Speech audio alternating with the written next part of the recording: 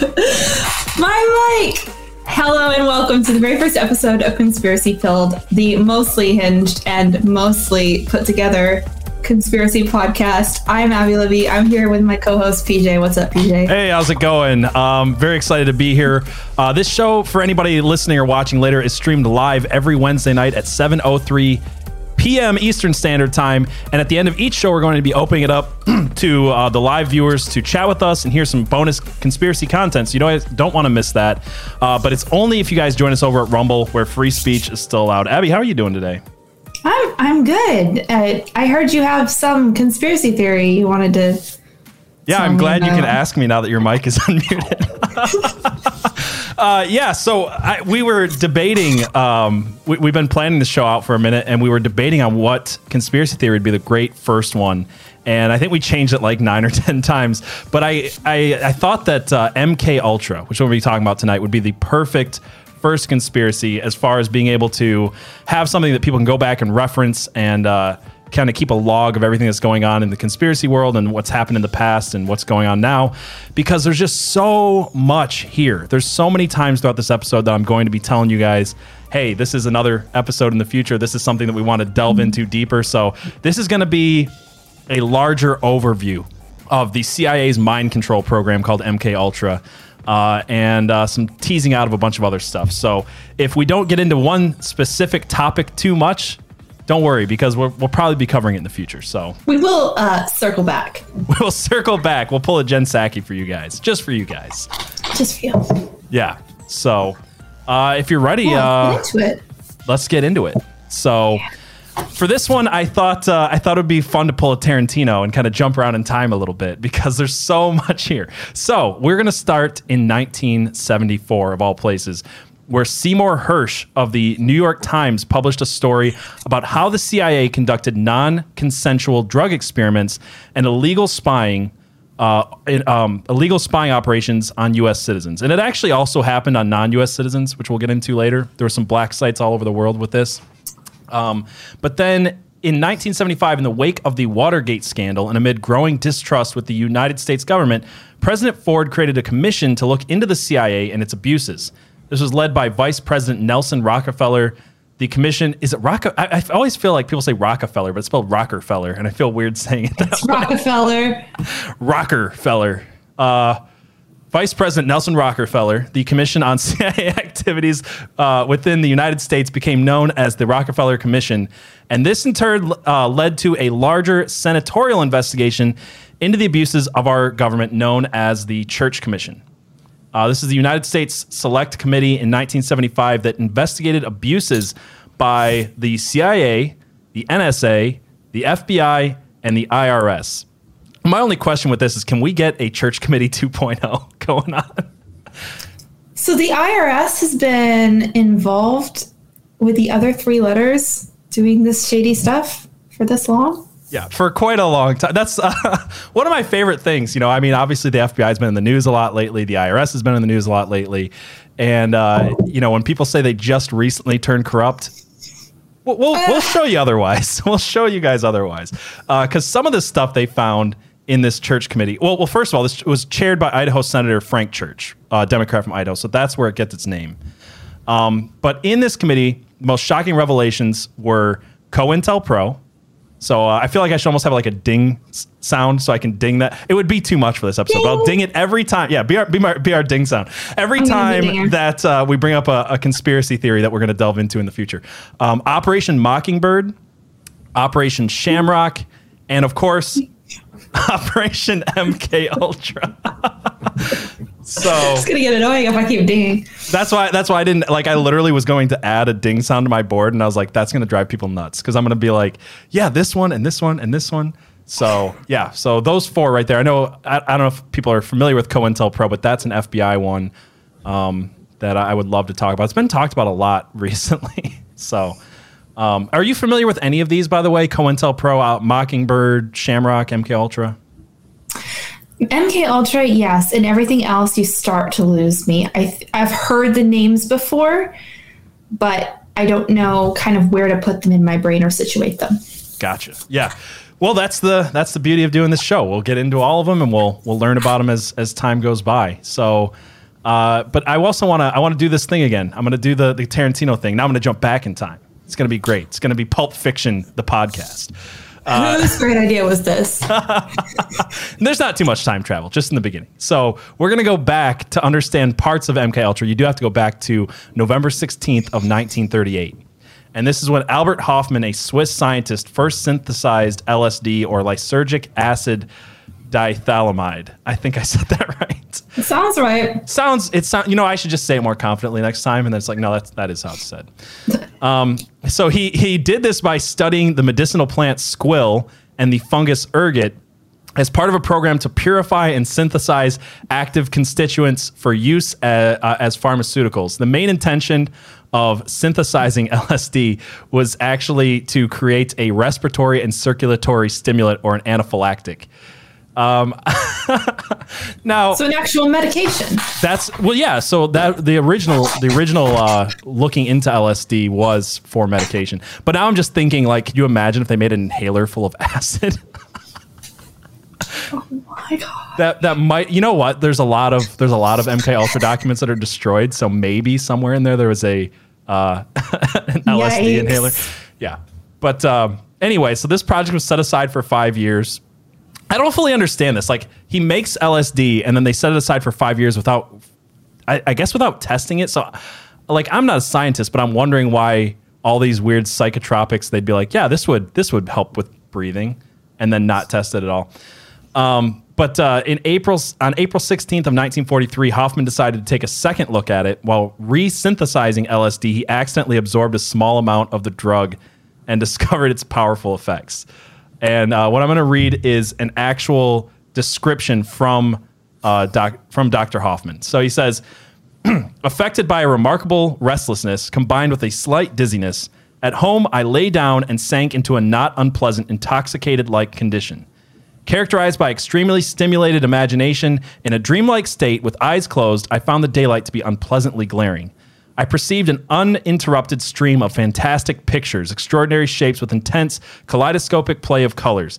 After about 2 hours, this condition faded away. So the first guy to ever drop acid was the scientist who invented it. So sounds like a pretty mild. He must not have gotten very much in his system.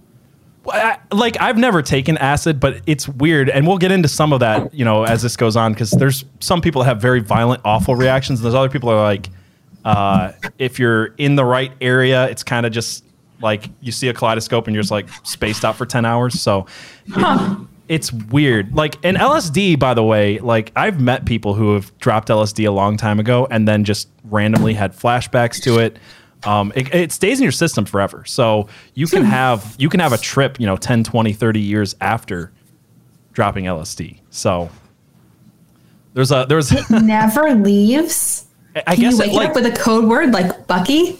Yeah, right. I guess no. Like, there was a guy in my hometown, we used to call him Butt Crack Bob, and that was the story. Is that he dropped LSD so much back in the day that he was just like completely brain dead, and he would just walk up and down the street all day with his pants sagging. You could see his butt crack, and I saw him every day on the way home from school. So don't do drugs, cool kids. Story. Never tell that again. No. Great story. Don't ever say that again. So. Yeah. Okay. So anyway, put that nugget of info aside for a minute, as we're going to shift to the CIA. We're going to come back to 1953. So in response to allegations that the Soviets, Chinese, and North Koreans were using mind control techniques on U.S. prisoners of war, the CIA aimed to develop its own mind controlling drugs to use against the Soviet bloc. Basically, hey, they did it first, So it's like they're mind controlling people, maybe. So we're going to do it too. But Gotta love it, right? So they say that MKUltra officially began April 13th of 1953 under the order of CIA Director Allen Dulles. That's another one of those names that to keep in the back of your mind, because there's so much. Like, in researching MKUltra, I ended up listening to like a 2-hour documentary just on Allen Dulles, and he's involved in all kinds of stuff. Is he what Dulles International Airport is named after? So that was my question as well, and somebody asked that on I don't remember if it's a podcast or documentary, but apparently no, it's not named after him. So disappointment. Yeah, big disappointment. But he's linked to a lot of people. There's a lot of connections. Anyway, I don't want to get into it because there's a lot about Alan Dulles, but something for future reference. Ding. So also Alan Dulles' brother was John Foster Dulles, who was tapped for Secretary of State at the time. So while he was running the CIA, his brother was running the Secretary of State at the exact same time they started MKUltra. So, yeah. Okay. Yeah. Basically, it just gave him further diplomatic cover. So, like, he was able to get away with a lot more, and we'll see they got away with everything. So, by the way, just going into, we're gonna be documenting a lot of crimes, abuses on scale with Nazi Germany. That's not an exaggeration, and not one single person that we're going to bring up in this entire episode was ever arrested for any of this. So, just keep that in mind. Not even a fall guy. No, nobody. Like basically, there was times with the government, like even in the 90s, was apologizing to people for like secretly dosing them with LSD and destroying their lives, and they're just like, "Sorry, dude," and that was it. They just like gave them an apology. Like they have given official governmental apologies to people whose lives they've destroyed, and no money. That's about no civil suits. Maybe some money. There might have been some money, but no one was fired. So the people who committed these crimes they're just like, eh. We'll get into some of those. Sidney Gottlieb is the one we're going to talk about next. He was he headed the project. So basically, Sidney Gottlieb was put in charge by Alan Dulles to head all of this. He was brought into the CIA in, I think, 1951 when Project Bluebird was going on. We'll get into that in a minute. But he's been coined by one of his biographers as the poisoner in chief. So we'll get into that in a minute, but I want to talk about why it was named MKUltra, because I think everybody just assumes they draw this stuff from a hat, and I think some of it they do. Like, I've literally read some descriptions of the other projects within MKUltra that they said that the CIA guys would like write names, put them in a hat, and draw. But MKUltra actually had an intentional name. MK indicating that it was sponsored by the Technical Services Staff, or the TSS, and then Ultra, which was the secret classification, like the highest level of secret classification during and post World War II. So, okay, that's where it comes from. And I also want to talk really quickly about where this information comes from, because what's so great about MKUltra is that it's not even really it is a conspiracy in the sense that a bunch of people conspired to do awful and terrible things, but it's also true. Like, that's the thing. All of this is true. We get a lot of this information because in 1973, well, I'll get into that. But in 1973, at the direction of Sidney Gottlieb, when the project was ended for the second time, supposedly, we'll get it. Well, that's something we'll get into. But all the boxes of information were supposedly destroyed and burned. But there was around 20,000 documents discovered and released in a 1977 FOIA request when they were rediscovered because they'd been misfiled with other CIA financial records. So somebody basically just filed them in with CIA's overall finances, and 20,000. And what that makes me wonder, like, if 20,000 documents were discovered misfiled, how many boxes did they burn? Did they burn any boxes, or did they just misfile all of them? No, apparently, like, according to CIA personnel, they had a whole day of just like finding everything they could on the Project MKUltra and just burning boxes and boxes of information. So, and on top of that, like, a lot of the people who were involved said that they purposefully did not keep records on a lot of stuff because they didn't want to be caught in what they were doing. So, wow. If they're not, like, I know bureaucratic governments, like, there's a ton of paperwork. If you've ever done anything with the government, you're like, wow, why'd I need 76 forms to for this one simple task? But yeah, so like, yeah. I think that there's definitely huge parts of MKUltra we'll never know. But just within those 20,000 documents, and some that have come out later, there was another FOIA request in 2001 and one in 2018. So there's a treasure trove of information around MKUltra. So this is not tinfoil hat stuff. It's stuff that would sound like tinfoil hat stuff, but it happened. So let's take just a quick moment for anyone who doesn't know, what does FOIA mean? So FOIA is the Freedom of Information Act. So basically, citizen. Well, do you want to explain it? You probably know it better than I do. From what I know, you can request. It's you can request information from the government, but you kind of have to know what you're asking for, which can make it difficult. Like, you have the right to have it, but you have to know what to ask for, which can, I think, is how they hide a lot of things, because nobody even knows what to submit the request for.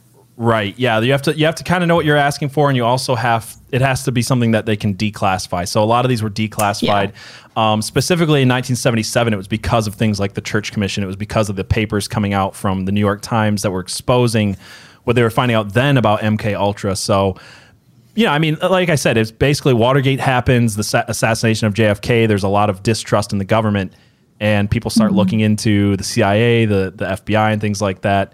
And what they found was shocking, and not just MKUltra, but that one is where we're starting. So, one of these documents that I want to start with is from 1955. So this came from the 1977 FOIA request, and this is just an indication of the size and range of the project. And there's tons more. We don't even have time to get into it. Like, they did weird experiments with like electroshock and animals and eels, and like they were trying to find, like, there's one paper that I couldn't find it this time, but basically they were trying to use like electric eels to like stimulate people's brains to control them in some like Frankenstein-esque way. But yeah, it gets weird. They did a lot of weird stuff. So again, we're just doing a mostly an overview of the whole project. So we won't get into all the weird stuff, but this one document has, 17 of the things that they were trying to do with MKUltra. And this was early on. This was 1955. It's only 2 years in. And the project morphed in a lot of ways and had a lot of sub-projects. But I'll just read this. So it says, 1, they want substances which will promote illogical thinking and impulsiveness to the point where the recipient would be discredited in public. 2, substances which increase the efficiency of mentation and perception. 3, materials which prevent or counteract the intoxicating effect of alcohol. 4, materials which would promote the intoxicating effect of alcohol. So you got a cheap date there, I think, is what they were going for. 5, materials which will produce the signs and symptoms of recognized diseases in a reversible way, so they can be used for malingering, etc. So do you know what malingering is? Is that when you pretend to have a mental illness when you don't? Or just an illness at all? I think it says to exaggerate or feign an illness in order to escape duty or work. So I don't know. Like, I'm trying to think of, are they trying to be like, yeah, we've got spies that need to like convince their, like, if they're worried about being caught, maybe they're trying to convince their the government that they're spying on, they're sick, and they can like sneak away. I don't know. I don't really know. But that was something they were looking into. So 6, they also have materials which will render the induction of hypnosis easier or otherwise enhance its usefulness. 7 is substances which will enhance the ability of individuals to withstand privation, torture, and coercion during interrogation and so-called brainwashing. So that one's crazy to me, because you have to think about this. They were literally torturing people in order to test these out. And that's something that Gottlieb did, is he would give them these cocktails of different drugs, mescaline and LSD and all kinds of stuff. And then they would just torture the living crap out of people and be like, did it work? Did it make them less susceptible to torture? Like, there's so much torture that happens within this program. And this was to U.S. citizens a lot. And they also did it in, I think, Germany, the Philippines, and different parts of Europe and Japan, I think. So they did set up black sites where they would capture like enemy agents, or even a lot of what they did is they would just take like druggies and prostitutes off the streets. So like serial killer stuff, like go after people that nobody's going to look for and experiment on them. And it's more than that. Again, there's college students and stuff like that we'll talk about. But that whenever they talk about torture in this, you have to realize they actually tested out the torture on people. So 8 says materials and physical methods which would produce amnesia for events preceding and during their use. Is that okay? Like, legitimately though, is that a thing? Isn't that a thing that we have now? Isn't there a shot that they give people like before and after a surgery that they forget the in-between time? Or is that just a sci-fi thing? Because I thought my dad had that for a surgery that he had. But like I think that it exists. I think it exists. It might. So Sorry, I just noticed the chat. Aesop says, are we ever going to cover Operation Northwoods? Tune in next week. We'll be talking about Northwoods a little bit. Yeah. So, let's see. 2 weeks from now. 2 weeks. 2 weeks from now? Yeah. We'll at some point we'll talk about Operation Northwoods. Yes. Ding. Yes. That's not quite related to this one, but it is one I want to talk about. So, physical methods of producing shock and confusion over extended periods of time and capable of surreptitious use. Sorry, I don't know why I kept reading it thinking superstitious. I'm like, superstitious use? What is that? Let's see. So that was number 9. Number 10 says substances which produce physical disablement, such as paralysis of the legs, acute anemia, etc. 11 are substances which produce pure euphoria with no subsequent letdown. 12 is substances which alter personality structure in a way the tendency of the recipient to become dependent upon another person is enhanced. Yeah, there's more about that later on. A material which will cause mental confusion, such as a type the individual under its influence will find it difficult to maintain a fabrication under questioning. So basically make someone so confused that they couldn't possibly answer questioning. Because a lot of this was like, there are parts of it and there's a lot of different parts. There's like parts that have to deal with assassination, parts have to deal with interrogating others, parts have to deal with stopping our guys from being interrogated. So yeah, so that one sounds like one to give to our guys so they wouldn't be able to be interrogated. So 14, substances which will lower the ambition and general working efficiency of men when administered in undetectable amounts. Then they just found out that porn works really well. So true. 15, substances which promote weakness and distortion of the eyesight or hearing faculties, preferably without permanent effects. 16, they wanted to work on a knockout pill, which can be surreptitiously administered in drinks, food, cigarettes, as an aerosol, etc., which will be safe to use, provide a maximum amount of amnesia, and be suitable for use by any agent types on an ad hoc basis. So a knockout spray. And then 17, a material which can be surreptitiously administered by the above routes and which in very small amounts will make it impossible for a person to perform physical activity. So that's just like one document from early on in the program of what they wanted to look into.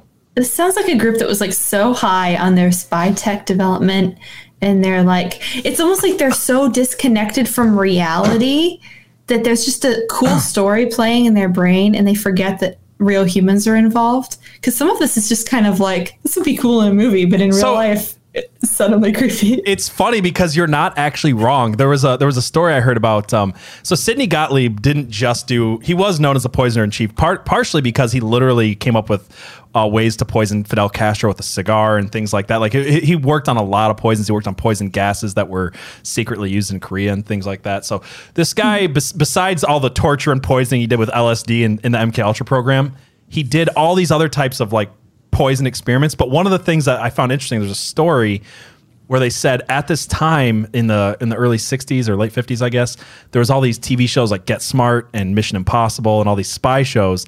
And the CIA agents would watch it at home with their families and then call up people like Sidney Gottlieb and be like, dude, I just saw this thing on Mission Impossible. Can you make this happen?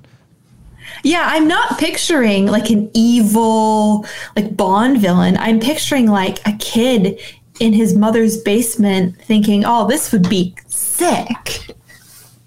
Some of it, yeah, some of it. It gets into the evil Bond villain stuff. So, we said that 1953 was the origin of MKUltra, but it wasn't really. It might not be the real origin. So there's some contention on the actual origin, not to mention the official end date. But whether it ever really ended at all, according to author Stephen Kinzer, who is the guy who wrote Poisoner in Chief, which is like a deep dive on Sidney Gottlieb. The CIA project was a continuation of the work begun in World War II era Japanese facilities and Nazi concentration camps on subduing and controlling human minds. Kinzer wrote that MKUltra's use of mescaline on unwilling subjects was a practice that Nazi doctors had begun in the Dachau concentration camps. He also cited a CIA Operation Paperclip. That's another ding moment. CIA. Well, I lost my place in my notes. Operation Paperclip, which was Operation Paperclip, which brought Nazi scientists to America after World War II, and is how this is not just in spirit, but quite literally a continuation of that work. So again, just a brief overview of Operation Paperclip, which we'll talk about in the future. After World War II, Russians started recruiting Nazi scientists. So, of course, the Americans went, we have to do that too. And then we just ended up putting them in charge of NASA and colleges and the CIA and other things. So, literal, like, war criminals from Nazi Germany ended up being high ups in the U.S. government in the 1950s. So, that's not a joke. So, but I'm sure it didn't poison our values at all. I'm sure it didn't poison our values or create awful, terrible projects like MKUltra. But yeah, no. So like, there's a lot of contention that some of this science that they got literally came from Nazi victims, and what the Americans did wasn't any better. But beyond just the Project Paperclip stuff, this was preceded by two projects: Project Bluebird and Project Artichoke. So Bluebird was started by, did you love the names or what? Random. I think these are the ones I was talking about. They just drew them out of a hat, Bluebird. So the Bluebird was started by Roscoe. Again, I love it that every time I do a podcast, somebody's got a name that I can't pronounce. Hillenkotter, I think. Roscoe Hillenkotter, director of the CIA in April 1950. It focused on hypnosis and behavioral modification as a mean of preventing agency employees from providing intelligence to adversaries. They also tested drugs at overseas black sites to, quote, break ego control and elicit information. So stop our guys from being tortured and also torture their guys really, really well. Or stop our guys from giving up information under torture and get them to give up information under torture. But overall, it's about mind control. Is that fair to say? It is. We'll get into that more. I think in the beginnings, a lot of it was about interrogation, but it does get into the mind control stuff. It's got a lot of different arms, a lot of different things they try to do. So the next one is Artichoke, which is what Bluebird morphed into. This officially started in August 20th of 1951. This was underway when Sidney Gottlieb got to the CIA, and it was operated by the Office of Scientific Intelligence. So the primary goal of this was to determine whether a person could be involuntarily made to perform an assassination. That escalated quickly. So they literally went from like, let's stop our guys from getting tortured. And you know what? What if we could mind control an assassin? This sounds like the Bourne movies. The Bourne movies do. It is a reference to MKUltra. Just based on this. Okay. So some other stuff, if you guys are curious, I think we're both Marvel fans, so I wanted to bring this one up. Yes. But the Winter Soldier, Captain America and the Winter Soldier, is literally about two things. It's about Operation MKUltra and it's about Operation Paperclip. So if you guys want a good like fictional action movie that actually does a decent job of explaining both of those, Winter Soldier does a good job with that. So so the project also studied hypnosis, forced morphine addiction, and withdrawal, and the use of other chemicals, including LSD, to produce amnesia and other vulnerable states in subjects. All this was outlined in a memo dated January of 1952 that asked, quote, can we get control of an individual to the point where he will do our bidding against his will and even against fundamental laws of nature, such as self-preservation? So can we create like basically suicide bombers or something, like people who are willing to die to commit assassination, even though they normally wouldn't. So this is the mind. It started off with mind control. I should say it didn't start off with just torture stuff, but it had a few different arms. So it's kind of, you have to understand, like when you read that 17-page list, that was just a portion of it. Like they had so many things they were trying to do, basically using drugs and mind control to get a lot of different effects. So, do you think that it grew organically, or did Sidney Gottlieb and everybody else in charge kind of have the entirety in mind from the beginning? I think that it was a bit of both. I think that, obviously there was real concerns about what the Soviets were doing, real concerns about what China was doing, the Koreans were doing. So, there was, and we're not even going to get into what they did. I'm sure that there was a lot of stuff they actually did do, but I think like coming out of that was part of it. And I think also Gottlieb is just a monster, just an absolute monster of a human being. And we'll talk more about him in a minute. I'll just finish up with this artichoke thing really quick.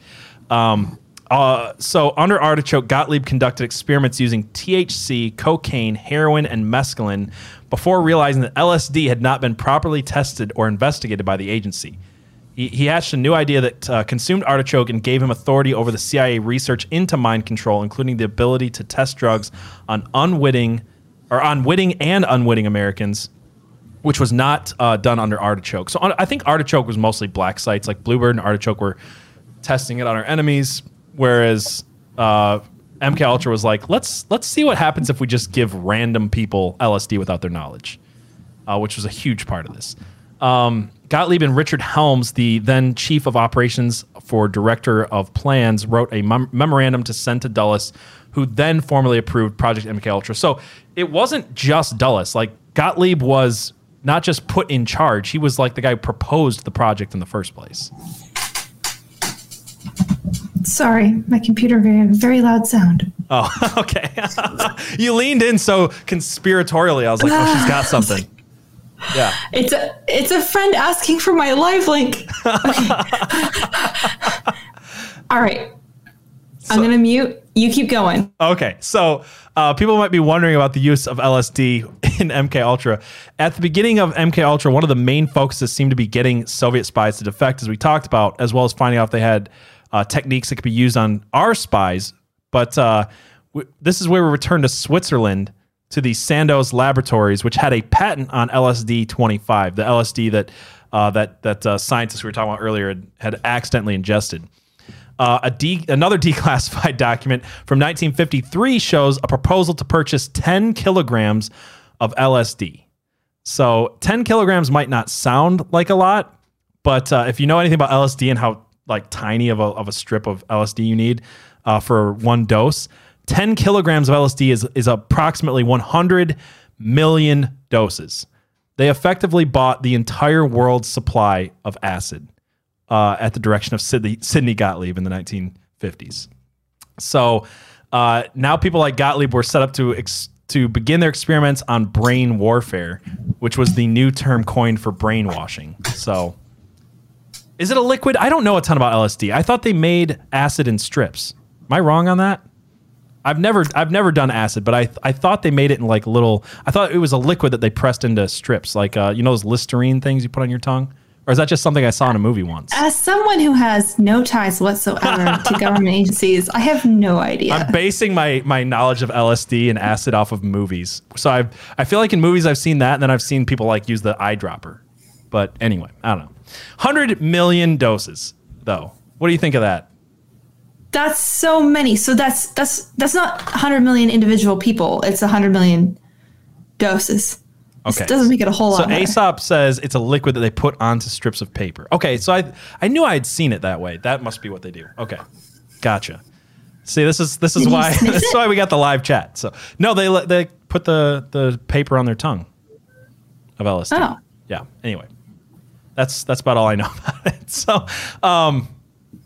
So yeah, there was like we said, a real fear at the time from books and movies. So like we've got movies and books now that talk about MKUltra and stuff like that. But back then they had things like you ever seen The Manchurian Candidate? I haven't been very familiar with the name. So the original Manchurian Candidate was the basic premise of the book is that a group of American POWs in the Korean War are brainwashed while crossing through Manchuria. They arrive back in the United States amnesiac for a period of brainwashing, and then one of them has been programmed to be an assassin, and his target is the candidate for the president of the United States. So this was like later redone post MKUltra, obviously, with Denzel Washington. And in the Denzel Washington version, it was United States soldiers that were experimented on by their own government, so that way they could kill the guy who had just won the presidency and allow the vice president, who was put there by a woman who looks way too much like Hillary Clinton. Yeah, so yeah, it's actually a good movie. So, but yeah, there was like pop culture reference and stuff like that. So people were worried about the other side committing brain warfare. That's kind of what I was talking about. It's like I think some of the fears were real, whether they were not that anything they did was justified, but their fears of what Russia might have been trying to do might have been justified. Yeah, I can understand in light of the Holocaust and in light of seeing, both world wars and just the horror of all of it, saying, look, the ends justify the means. We have to do this type of stuff to be ahead of it, because if we don't, they're just going to do it, and they're going to have technology we can't even imagine. And I don't agree with that. I don't agree that the ends justify the means, but I can understand the mindset in that cultural climate. Yeah. It's funny because I feel like the answer that everybody always gives, and I'm not going to do this, is they go, look at the Red Scare, wasn't it awful? And then, when we get into stuff dealing with the 1980s, they're like, look at the Satanic Panic, wasn't it awful? And it's like, the more I study either one of those, the more I go, yeah, but like there was a legitimate reason to be afraid of what the Soviets were trying to do. Like the response to it could have been overblown and bad in some ways, but to say that there was no fear from communism is just historically illiterate. And I feel the same way about the Satanic Panic. It's like, yeah, but there was literal cults like slaughtering people and doing terrible things under, the guise of Satanism or whatever. So like, you can look at both and be like, there was a legitimate fear. It just doesn't mean that people who are afraid acted properly. I think that's a more in so many areas. I mean, even things like feminism, you could argue it's a gross overreaction, but it started with something that was true. That's how we talked about this before, but it's like a lot of what we see happening on every side of the political aisle throughout history really is people who are like, this thing is bad, and now I'm going to grossly overreact to it. And that's the case. So I don't want to be one of those people. It's like, oh, the Red Scare was all stupid and everybody was wrong. And it's like, we did have people literally infiltrate the United States government to steal the nuclear secrets and give to Russia. So they got a nuclear bomb because of Hollywood actors. That's not a conspiracy. That's just a historical fact. That literally did happen. So when you say the Red Scare was overblown, it's like, well, we did have like card-carrying communist members in the United States pledging to destroy the United States and then giving nuclear secrets to Russia. So there was some legitimate fear. Let's be honest about that part, at least. Yeah. So 100 million doses, you said. 100 million doses. That's insane. Let's see how they use them. So the CIA began to fund studies at Columbia University, Stanford University, and other colleges on the effect of the drug that took place at more than 80 confirmed institutions. I say confirmed because we don't know. This is what they admitted to. This is what was found out. Yeah. So colleges, universities, hospitals, prisons, pharmaceutical companies all had these fake fronts put up where they would give people LSD and tell them it was something else so they could study the effects on random test subjects. I don't know. In some cases, they did tell them it was LSD, and they were just like, people were like, I don't know what the hell that is. And other times they lied to them and told them it was other things. There's a lot of stuff. So, in most of it, not all cases, the subject had no clue what was actually going on, but sometimes even the universities supposedly did not know the truth. So sometimes even according to what the university said, and I'm not sure I believe all of them, they're like, we didn't know this was the CIA, because the point of it was that they didn't want the CIA to be giving people drugs. They wanted to push it out and be like, yeah, no, we're just a college that's studying this new anaphylactic. So take this new anaphylactic and we'll give you a little bit of money and we'll see how it works. And it's totally dosing with LSD.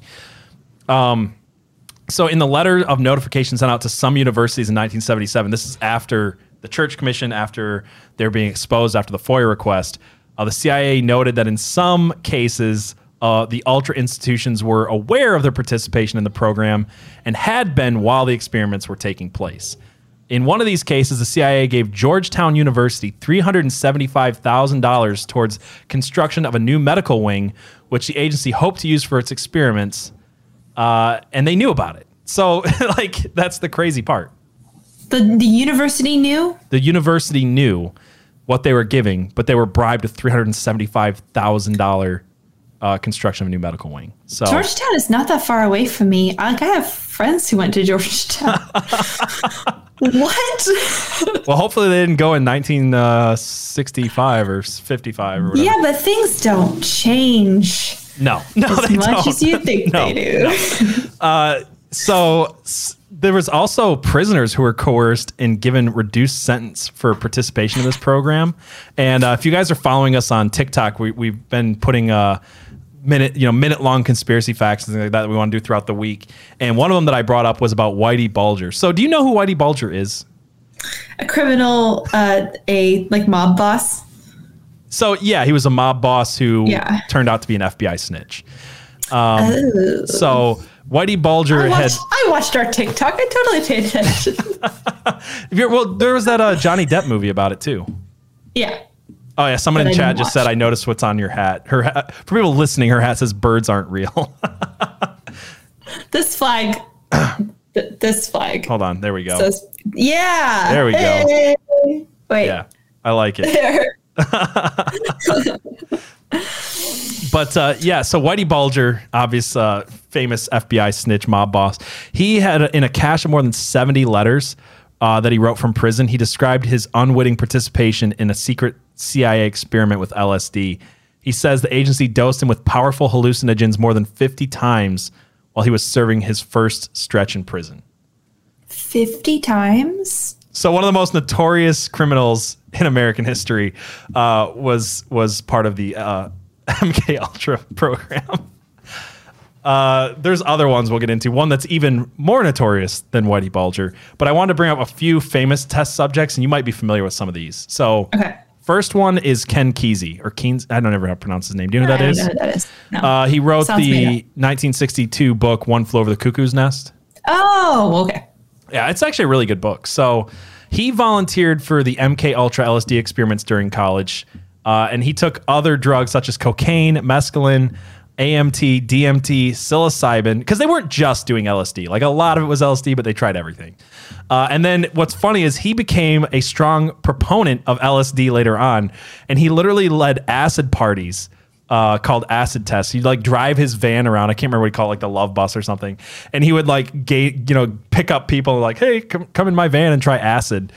And he also combined LSD with musical performances like bands like the Grateful Dead. So he would take people, get them hooked on acid, take them to a Grateful Dead concert. And what's funny about the Grateful Dead, which I've never really listened to them that much, is that both Jerry Garcia and Robert Hunter were also MKUltra test subjects at Stanford. Do you have a comment from Jamie over on YouTube? I'm sorry. So for just to let people know who are listening, watching live, I'm not paying a ton of attention to the comments right now, but if you guys want to talk with us after the show, we're going to get into some more conspiracy stuff.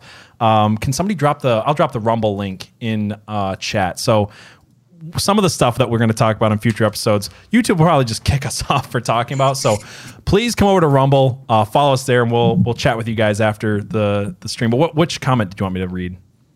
I can't see the comments, but I saw a message from Jamie over on my personal channel. She said she says, Jamie Walton, did you know, or sorry, I don't know why her name is in the beginning of the comment. Did you know the author of One Flew Over the Cuckoo's Nest was LSD by MKUltra? I just noticed your comment. That's funny. So yes, I did know this, Jamie. Yes. So yeah, Grateful Dead, Jerry Garcia, Robert Hunter. By the way, that is going to be an important part of a future episode that I want to talk about. But one of the most notorious MKUltra test subjects was Ted Kaczynski. Do you know who Ted Kaczynski is? I have heard this. Yeah, he's the Unabomber, for people who don't know. Yeah. He killed 3 people and injured 23 in a bombing in 1995. He was involved in an MKUltra experiment at Harvard, of all places, at Harvard in 1959, headed by the psychologist Henry Murray. He had to submit an essay about his worldview and personal philosophy, and then he was attached to electrodes while he was berated and attacked by the info gleaned from the essay. So they'd basically be like, what do you believe about life? What's everything that you hold dear to you? What's your most deeply held convictions? And then after he told them, they would dose him with LSD, electrocute the shit out of him, and then tell him why he was wrong over and over and over. They said, I think over a course of 3 years, he had something like 200 hours of this type of torture, LSD-induced torture. And they didn't think it was Harvard. A bad idea to take some of the people with the highest levels of intelligence and twist it to the dark side like that? Yeah. At Harvard? Yeah. It does make one beg the question, were they successful, and were people like Ted Kaczynski being used, you know? Does make you wonder. At fault. They're at very least at fault. Like, some of the conspiracy is that people like Ted Kaczynski and other assassins, there's actually a crazy amount of people who have committed mass murder and atrocity who are linked to MKUltra. So there's 2 ways to look at it. There's the one way, in both cases, the government's responsible. Either the government tortured this guy into being a psychopath and they're responsible for the bombings and the other murders, or they were successful in creating assassins. So either way, they're responsible. It's awful, but yeah, I think it's I think with people like Ted Kaczynski, it's probably more believable. I mean, it's definitely more believable that he was just drove insane by being tortured on drugs for years at a college. So how did they not think that was going to go wrong? If you thought your freshman hazing was bad, I don't. That's the thing. It's like who does this and thinks, oh yeah, this sounds like a good idea. But Sidney Gottlieb was when I say he's a monster, I didn't write this in my notes, but this is one thing I want to bring up. When I say he's a monster, this is a guy who took 7 African-American prison inmates and dosed them with LSD for 7 months, I think, like that, every day with higher and higher doses. And the purpose of that experiment was just to see if it would drive them, or if it would make them brain dead. He just wanted to see how long someone could withstand daily use of LSD before death, before becoming a vegetable. So he literally took people on purpose, trying to turn them into vegetables with drugs. What possible application could that particular line of reasoning have in torture? Like, I get the ones that I don't agree with them, but directly related to torture, directly related to our just spies, testing the limits of LSD, I guess. But it's inhuman. It's Nazi shit. Like, it's just that. Yeah. It's insane. Yeah. It's just like he just wanted to know. Yeah. So, yeah, it was curiosity. Like you said, this is a kid in a candy shop with no morals and no oversight. So this is what happens when you put Sid from Toy Story in charge of this CIA, right? Yeah. So what was the administration at the time? So when it started, 1953 would have been. Give me some help here. Not Truman. I'm so like I normally know, and I know who I'm trying to think of, Ike, but I can't think of his name. Oh. Eisenhower, and then it went all the way up through Nixon's administration, supposedly. Interesting. Yeah. So, and maybe supposedly it ended there. Supposedly, yeah. Did they know? Did Ike know?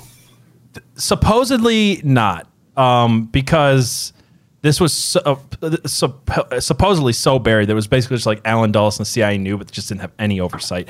I don't know. I'm not saying I believe that none of the presidents knew, but I also think that I think that rationally it wouldn't make sense to, it's like plausible deniability. Mm-hmm. I don't know. So you could make either case. There's no evidence that any of the presidents knew during these time. If there was, I'd bring it up, but I just don't have any. So I'm not defending anybody or saying they didn't know. I'm just saying I don't have any evidence to that. But yeah. So they didn't. One of the crazy things to me is that they didn't just test this. Where are we at on time? We got 10 minutes left. Oh, we'll speed it up a little bit, or maybe we'll go a little long today. I'm sorry, I've got a lot of notes here. So the CIA didn't just test this on college students and prisoners. They actually tested it on their own people at times. And it became known as a known and accepted workplace hazard at the CIA in the 1950s and 60s that you might be dosed with LSD in your coffee. So first among these was the leader of MKUltra himself, Sidney Gottlieb, as in he just dosed himself over 200 times. He was actually kind of like a real hippie. He lived in like a shack without electricity out in West Virginia and would like get up and milk his goats before. Like, that's the craziest part to me is you think of this monster. It's like, oh yeah, this is a long-haired hippie, like subsistence farming you hippie. Mentioned goats. We have to ding for this one because there's a whole side piece. The men who stare at goats. The men who stare at goats. I don't Yeah, I don't get into any of that here. So in the future, we might want to. I want to talk about that. Whole program about like guys trying to stare goats to death. Well, they were trying to make them have like psychic abilities. That's another thing I don't even have time to get into here. Another one was Frank Olson, which is another ding because that's a whole thing. There's a documentary on Netflix called Wormwood. That I'd like to go over at some point. But he was an Army biochemist who was given LSD without his knowledge and then committed suicide a week later during a psychotic episode. And pretty much nobody, including myself, believes that he actually jumped from a window. There's very strong evidence that he was thrown out of a window. But either way, again, even if he did jump, it was the CIA who killed him because they are the ones who slipped him LSD and made him go crazy. So... whole nother thing there. LSD was also slipped into a U.S. Marshal's drink without him knowing, and he held up a bar at gunpoint after a bad trip and was fired. And he only learned that he was drugged in 1999, so he didn't know why he went crazy. And then one of the crazy stories is Sidney Gottlieb slipped LSD into the coffee of one agent who then tore his clothes off, ran into the streets, and thought there was monsters inside every car that he passed by. I don't know about you, but I don't like it when people put LSD in my coffee. And I don't. It's a real bummer. I don't like them putting chemicals in the water that turn the friggin' frogs gay. Yeah, I don't like that either. So you just had to. I had to. Yeah. But yeah, well, I got two more things I want to get to, and then we'll go into some stuff for the bonus segment. So, are you a fan of Golden Girls at all?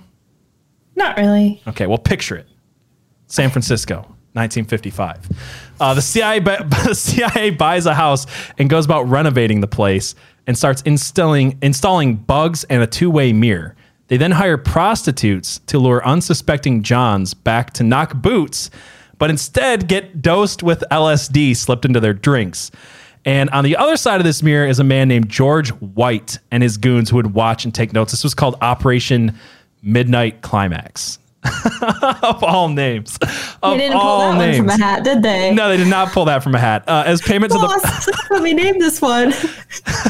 What do we name luring prostitutes into a CIA safe house? Operation Midnight Climax.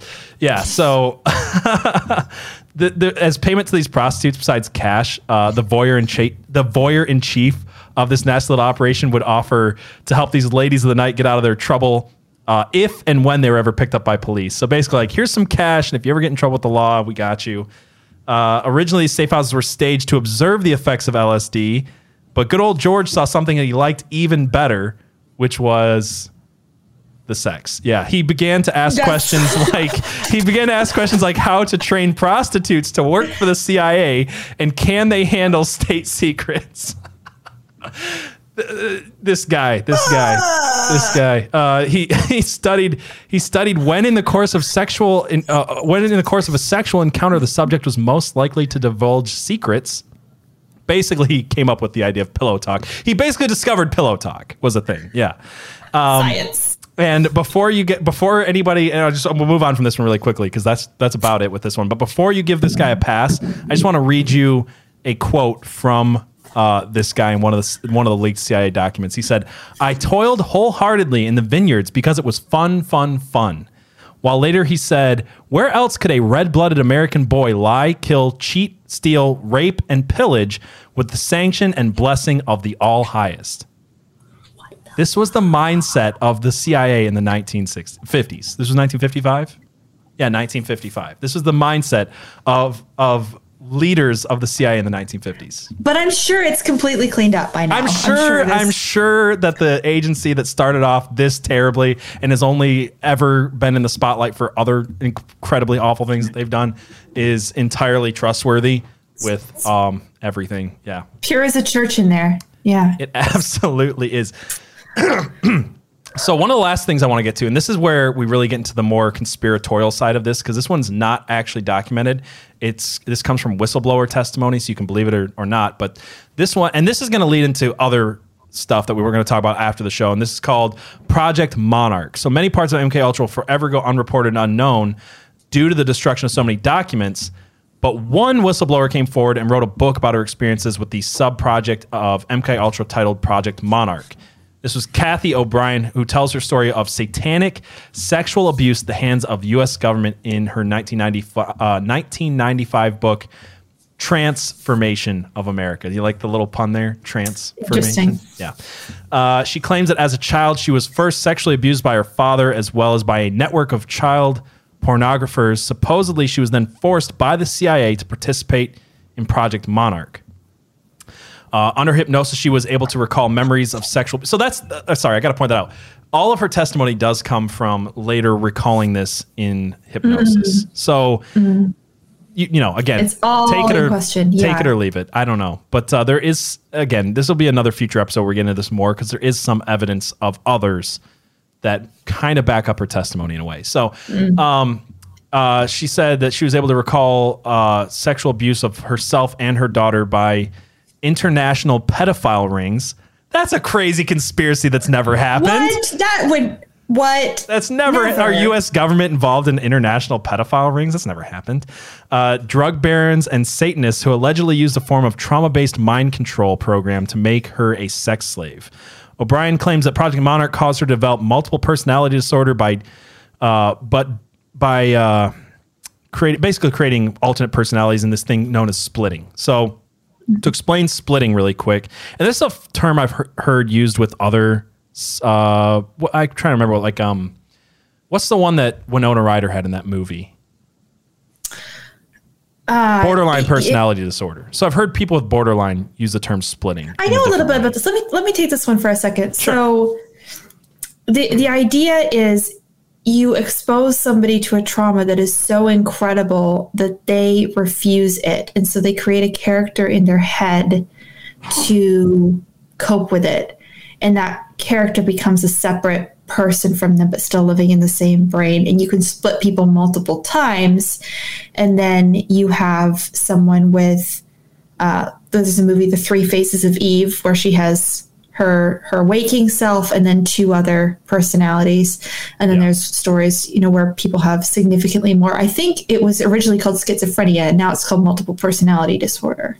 Yeah, and you can see how the CIA in this would want something like splitting people into multiple personalities, basically using things like cards and signals and whatever to get that other personality to come out. Yeah, because they don't remember what the other person did. Plausible deniability within their own brain. Yeah.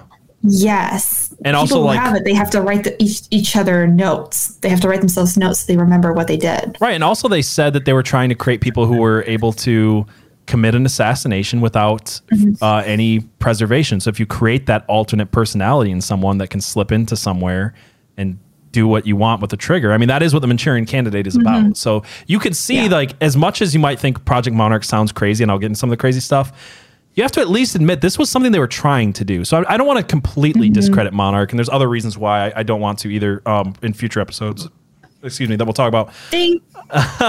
So basically, O'Brien claimed that, this is one of the crazy claims, then we'll move on. She said, O'Brien claimed that George H.W. Bush and Miguel de la Madrid used holograms to appear to her in altered forms, saying that Bush apparently activated a hologram of a lizard-like alien, which provided the illusion Bush transforming into like a chameleon in front of her eyes. In retrospect, this is her saying, in retrospect, I understand that Bush had been painstakingly careful in positioning our seats in order that the hologram's effectiveness might be maximized. So there is some pretty crazy stuff in this book as well.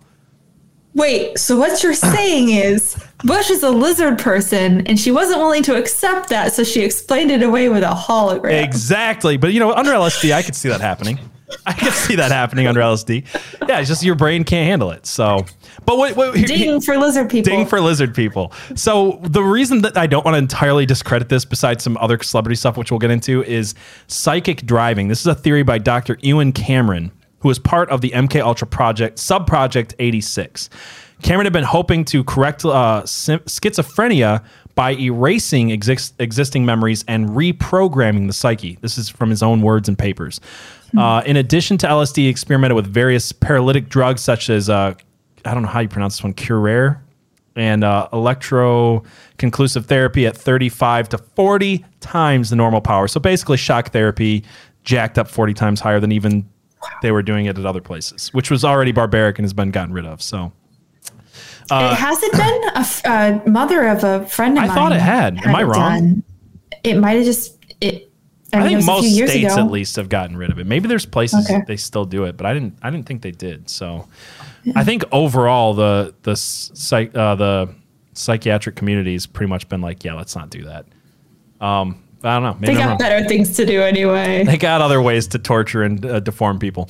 So his psychic driving experiments consisted of putting a subject into a drug-induced coma for weeks at a time, up to 3 times a month in one case, while playing tape loops of noise or simple statements over and over and over.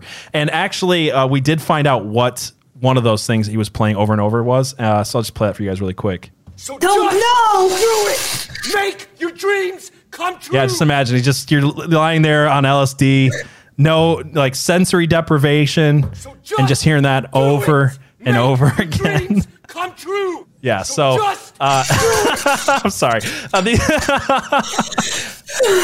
you were going to play the Barney song, because that's another thing they did. Did they do the Barney song? Yeah. Oh, wow.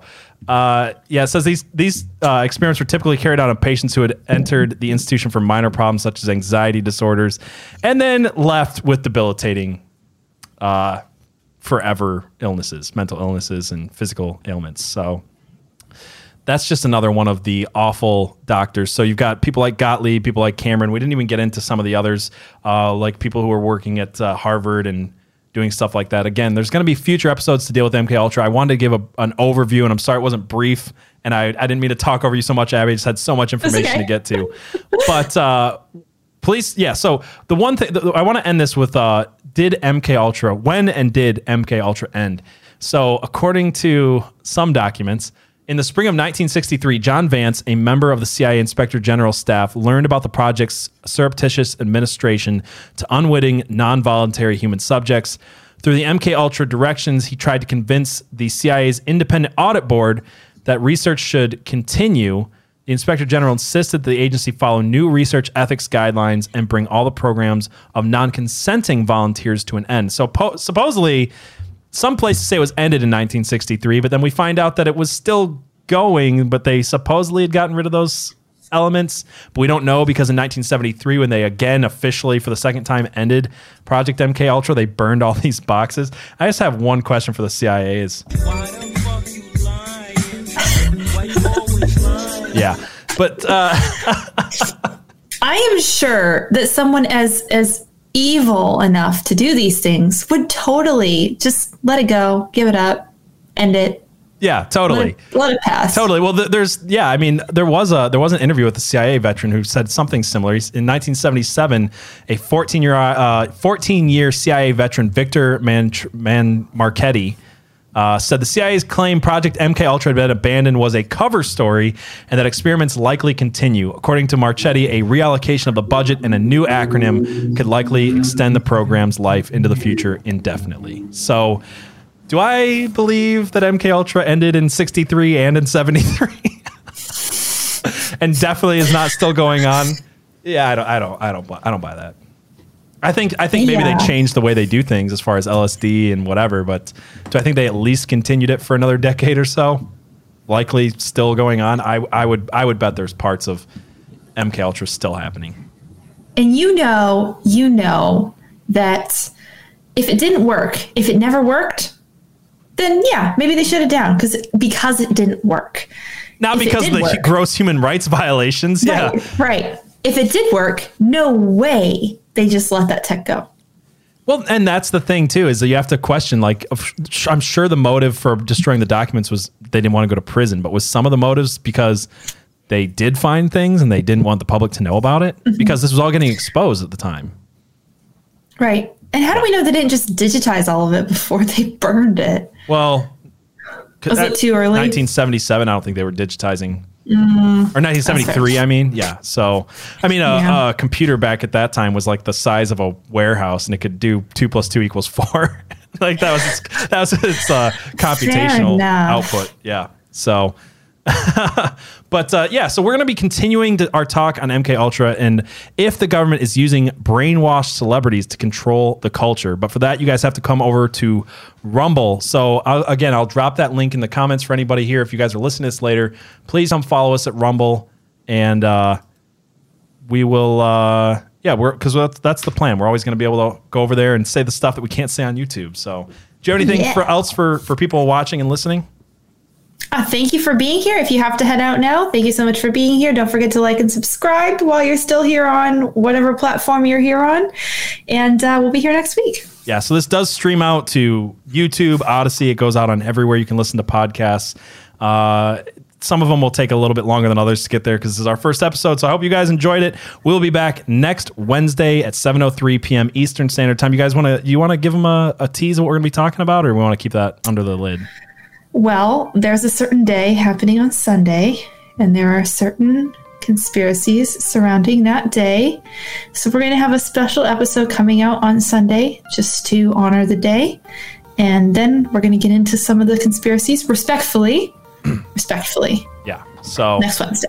Yeah. So if you have no idea what she's talking about, just 3 towers, 2 planes. We'll be talking about that next. Come over to Rumble and we'll continue this conversation there, guys. Thank you so much.